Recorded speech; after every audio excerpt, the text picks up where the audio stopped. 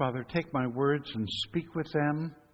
Take our minds and think with them. And take our hearts and set them on fire with love for Thee, for Jesus' sake. Amen.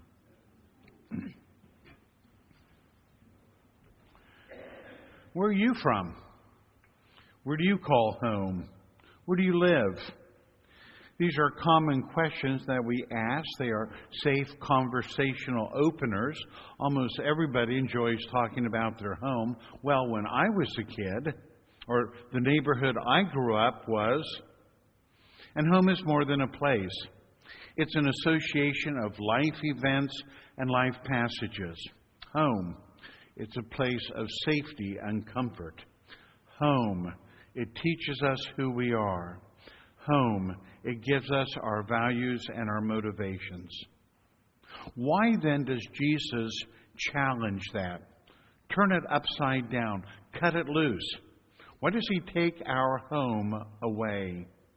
That's what He does in this prayer from John chapter 17. Next Sunday is the seventh Sunday of Easter. It comes between Ascension Day, which is next Thursday, and 10 days from now, which is the feast day of Pentecost. Jesus ascends into heaven to fulfill two ministries: to rule over us, that is to say, to sit at God's right hand, ruling over creation, and to pray for us, to enter into the Holy of Holies. Matthew, Mark, and Luke all record that after the Last Supper, Jesus went with His disciples to pray in the garden. But they give us only a snippet of that prayer. John, on the other hand, uses an entire chapter to record that prayer. It is the 26 verses of John chapter 17. And it reveals more about the prayer life of Jesus than all the rest of the Gospels combined. We might properly call this chapter, John 17, the real Lord's Prayer. What we call the Lord's Prayer might more properly be called the disciples' prayer. And there, at the center of it, are these disturbing words. I'm reading verses 17 and 16. Jesus prays, "I do not ask that you take them out of the world, but to keep them from the evil one. They are not of the world, even as I am not of the world." That is the disturbing and dangerous paradox in which we're invited by this prayer to live. In the world, but not of this world. The Christian is the person who lives balanced between these two truths. What do I mean by balanced? Martin Luther wonderfully said, "The church is like a drunk going home from the taverns Saturday night on a donkey." I just got to pause and say, don't you love Martin Luther? Nobody went home bored from church after a sermon by Martin Luther.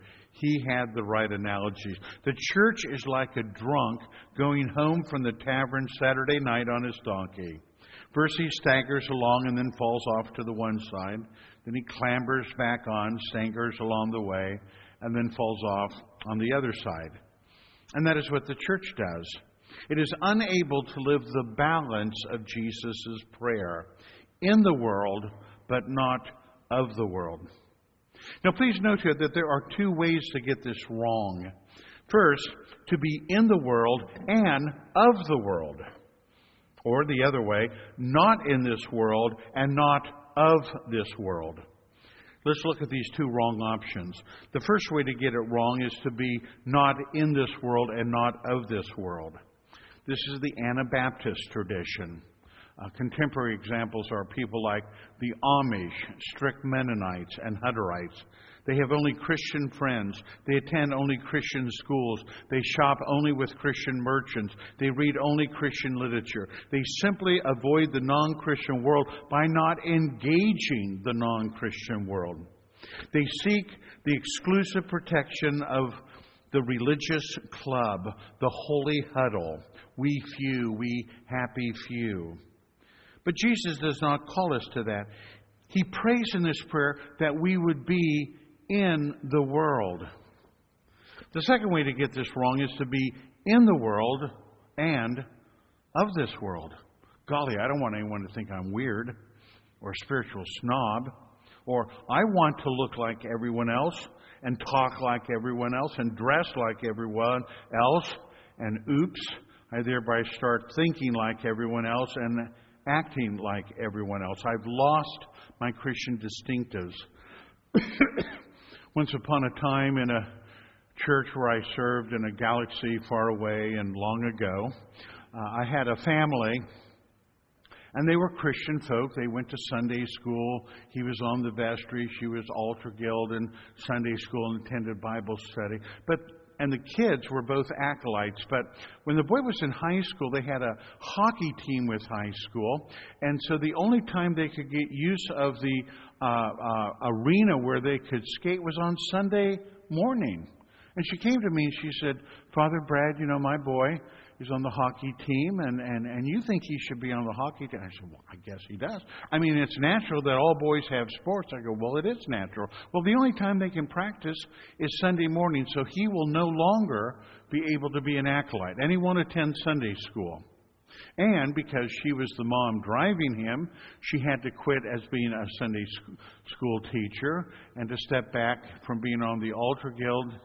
And you know what happened? They just slipped away. They were very much of the world until eventually they were so much of the world they ceased to be of the church, of the kingdom. And people come up to, and she said to me at one time, you think we can be good Christians and not go to church on Sunday sometimes? Now, I was young and foolish in those days, and I am a Pauline Christian. I'm not a legalist, I'm not keeping rules and wagging my fingers at people. So I said, well, golly gee, I suppose so. Sure. I mean, yeah, why not? You don't have to go to church in order to be a Christian. And of course, they just slipped away. Now, when somebody comes up to me today and says, do I have to go to church in order to be a Christian? I said, yes, absolutely. Otherwise, you'll go to hell.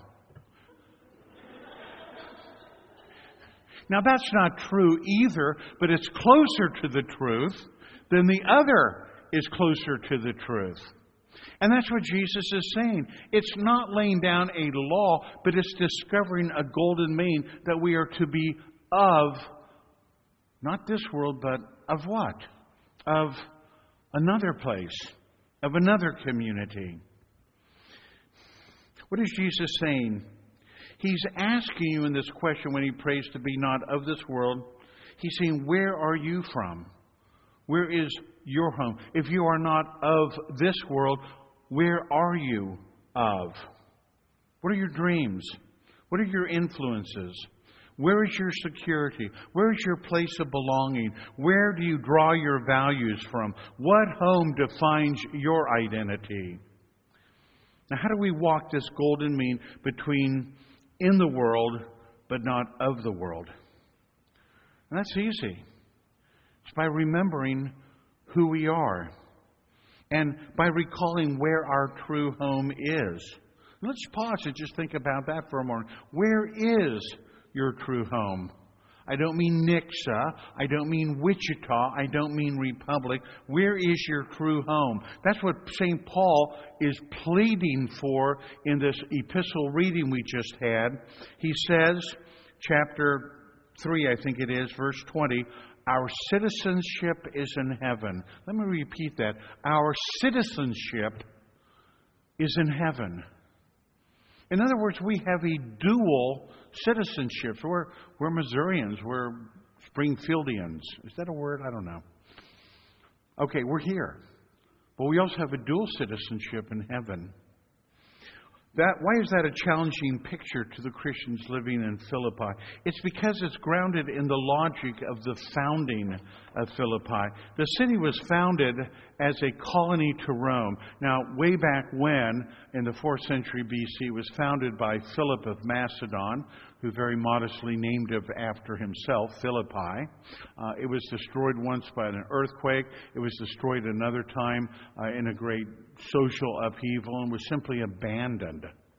And then Julius Caesar came back in the 1st century BC and he refounded Philippi.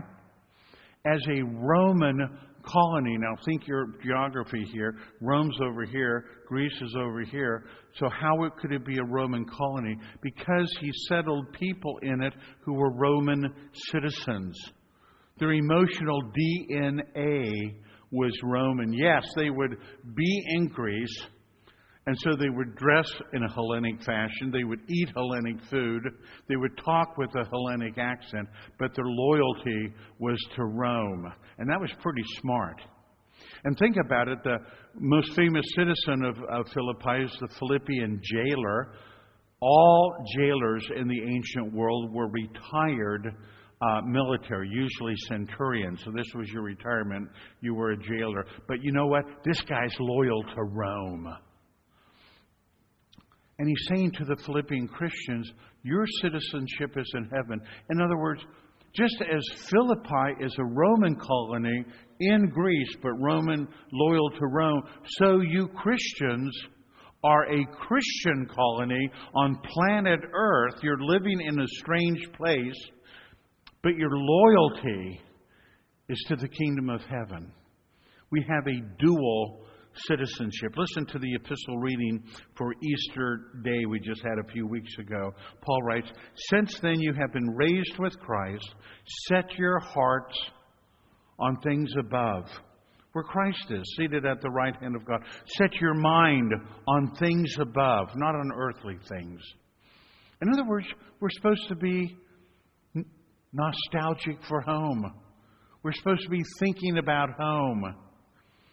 We're supposed to be desiring home. There's a collect that says, set your minds and your hearts on things above. Our minds, our understanding on things above, that's where our worldview is shaped and committed, but also our hearts, our affections on things ahead. Paul, as well as Jesus, is setting before us two realms. One is called the world, the other is called the kingdom.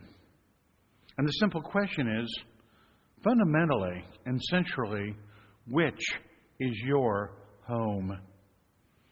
Jesus says no man can serve two masters. There can't be a dual spiritual citizenship. There can't be a dual citizenship in spiritual matters. You cannot serve God and mammon.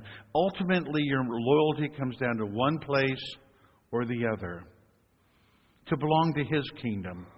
To pray as we do every day, Thy kingdom come, is to be a citizen of His realm. It is to affirm that the claims of that realm are primary and definitive.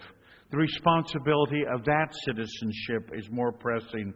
The duties of that citizenship are more urgent. The rights of that citizenship are unshakable. The privileges of that citizenship, glorious freedom, and the inheritance of that citizenship, splendid beyond knowing, and it can't be taken away. So when the claims of that kingdom of God conflict with the claims of the kingdom of this world, you simply discard the world's claims with a shrug. This world is not my home. I'm only passing through. This is the meaning of the second collect for the Feast of Ascension that all of you are going to be here Thursday night to celebrate. Grant, we beseech you, Almighty God, that as we believe your only Son, our Lord, to have ascended into heaven, here's the prayer, so may our hearts and minds thither ascend. May our hearts, our affections be in heaven. May our minds, our worldview, our understanding be in heaven. The essence of that prayer is that we're being shaped by our primary citizenship. There's two citizenships there. You do live in this world. And if you are of this world, Satan, the father of lies, is lying to you all the time. Let's go back to Jesus' prayer. I think I'm in verse 20, John 17:20. I do not ask you to take them out of the world, but to keep them from the evil one. I believe there is an evil one, and he is lying to us all the time. Buy this toothpaste, and people will be dazzled by your beautiful smile. Drive this car, and people will stop on the street and watch you go down the way. Buy this sexy clothing, and people will be attractive to you, etc., etc. Such a person is of this world, but we are not of this world, and we do not hear or tend to the lies of Satan. Living in a balanced golden mean is hard. Perhaps it gets easier, but it's beautiful and it's possible. It comes from remembering and celebrating our dual citizenship with the primary citizenship in heaven. You're doing that today. You're doing that right now. Did you notice our hymns? All 4 of them are about home. You know, some of those beautiful songs ever written are songs about home. And we have 4 songs here. Ye holy angels bright. Richard Baxter, one of my second favorite theologian, his wife died and he wrote this hymn for her funeral. And what is it? It's a celebration of heaven. Or, I love thy kingdom, Lord, we just sang as the gradual. I had this as the gradual for my first Sunday here. And it talks about the church, but eventually in the last verse, it transposes to recognize it. But the church is simply the outpost or the colony of heaven here. Or the communion hymn by Peter Abelard, Jerusalem, my happy home. And it asks the plaintive question, when will I come to thee? We want to go to heaven. Shouldn't we? I do. I mean, I'm ready to go. I'm not ready to leave, but I'm ready to go. And the last one, the recessional hymn, ye watchers and ye holy ones, talking to the angels and the cherubim and seraphim and to the saints in heaven. And boy, we're going to be with you one day. We do this with our music. And so we come here to church to reaffirm our primary citizenship. And it's a citizenship which is about our home. We need to know where we're from. A wonderful story told, golly, over a century ago now, about a fellow who was coming back from Africa. He had served 3+ decades as a missionary. He had been moderately successful. He'd established 2 churches. They had each grown moderately. He had left a small medical station there. It wasn't even a hospital. And it was doing okay. And now after 35 years or so of ministry, he was coming back to America. He was in steerage class. He couldn't afford anything else. On that same transatlantic boat was Theodore Roosevelt, who everybody knew would be running for president. He'd been in Africa on a wild game shoot, and it was very photographed. He got back to New York, and, he came down the plank, and the whole city turned out for him. And there was the governor of the state and the mayor of the city and all the financial bigwigs, and they were shouting and singing, and bands were playing. He was over here going down the steerage ramp, and there was nobody there to greet him. Later that week, he would be meeting with his missionary board. They had almost no retirement funds, so they were going to set him up with a little tiny church, and that could keep him alive maybe for the rest of his life. And he comes down and he thought to himself, nobody's here to see me. I mean, I've given 35 years of my life, and all this man did was go and kill a bunch of animals, and they're all here to celebrate him when he comes home. I come home and I get nothing. And he got very bitter and angry about that. And they went to their little cold water apartment waiting for the meeting with the missionary board. And he got more and more resentful. And his wife says, you are getting to be a real pain. You need to deal with this. You gave yourself to this ministry, and you deal with it. I'm going to the park and to the museum. You pray about this, you get your Bible, and you work it out, sir. And she left the apartment. When she came back later, he had already had dinner prepared for her. They sat down, had a wonderful meal, and she says, it seems you've worked it out. He says, I have. He says, you've come to a good resolution. You have no resentments. He said, I have no resentments. She said, what happened? He says, well, I went in and I prayed to God, and I laid my heartache before Him. And I said, this man comes home, and everybody turns out for him, and I turn out home, and I don't get anything. And she said, and? He said, and the Lord said to me, but you're not home yet. Where's home? Let us pray. Blessed God, we pray that we may be so confident of our citizenship in heaven that we may, with joy and beauty and confidence and effectiveness, be in the world, but not of the world. That in all things you might be glorified, and we, your people, might be lifted up for Jesus' sake. Amen.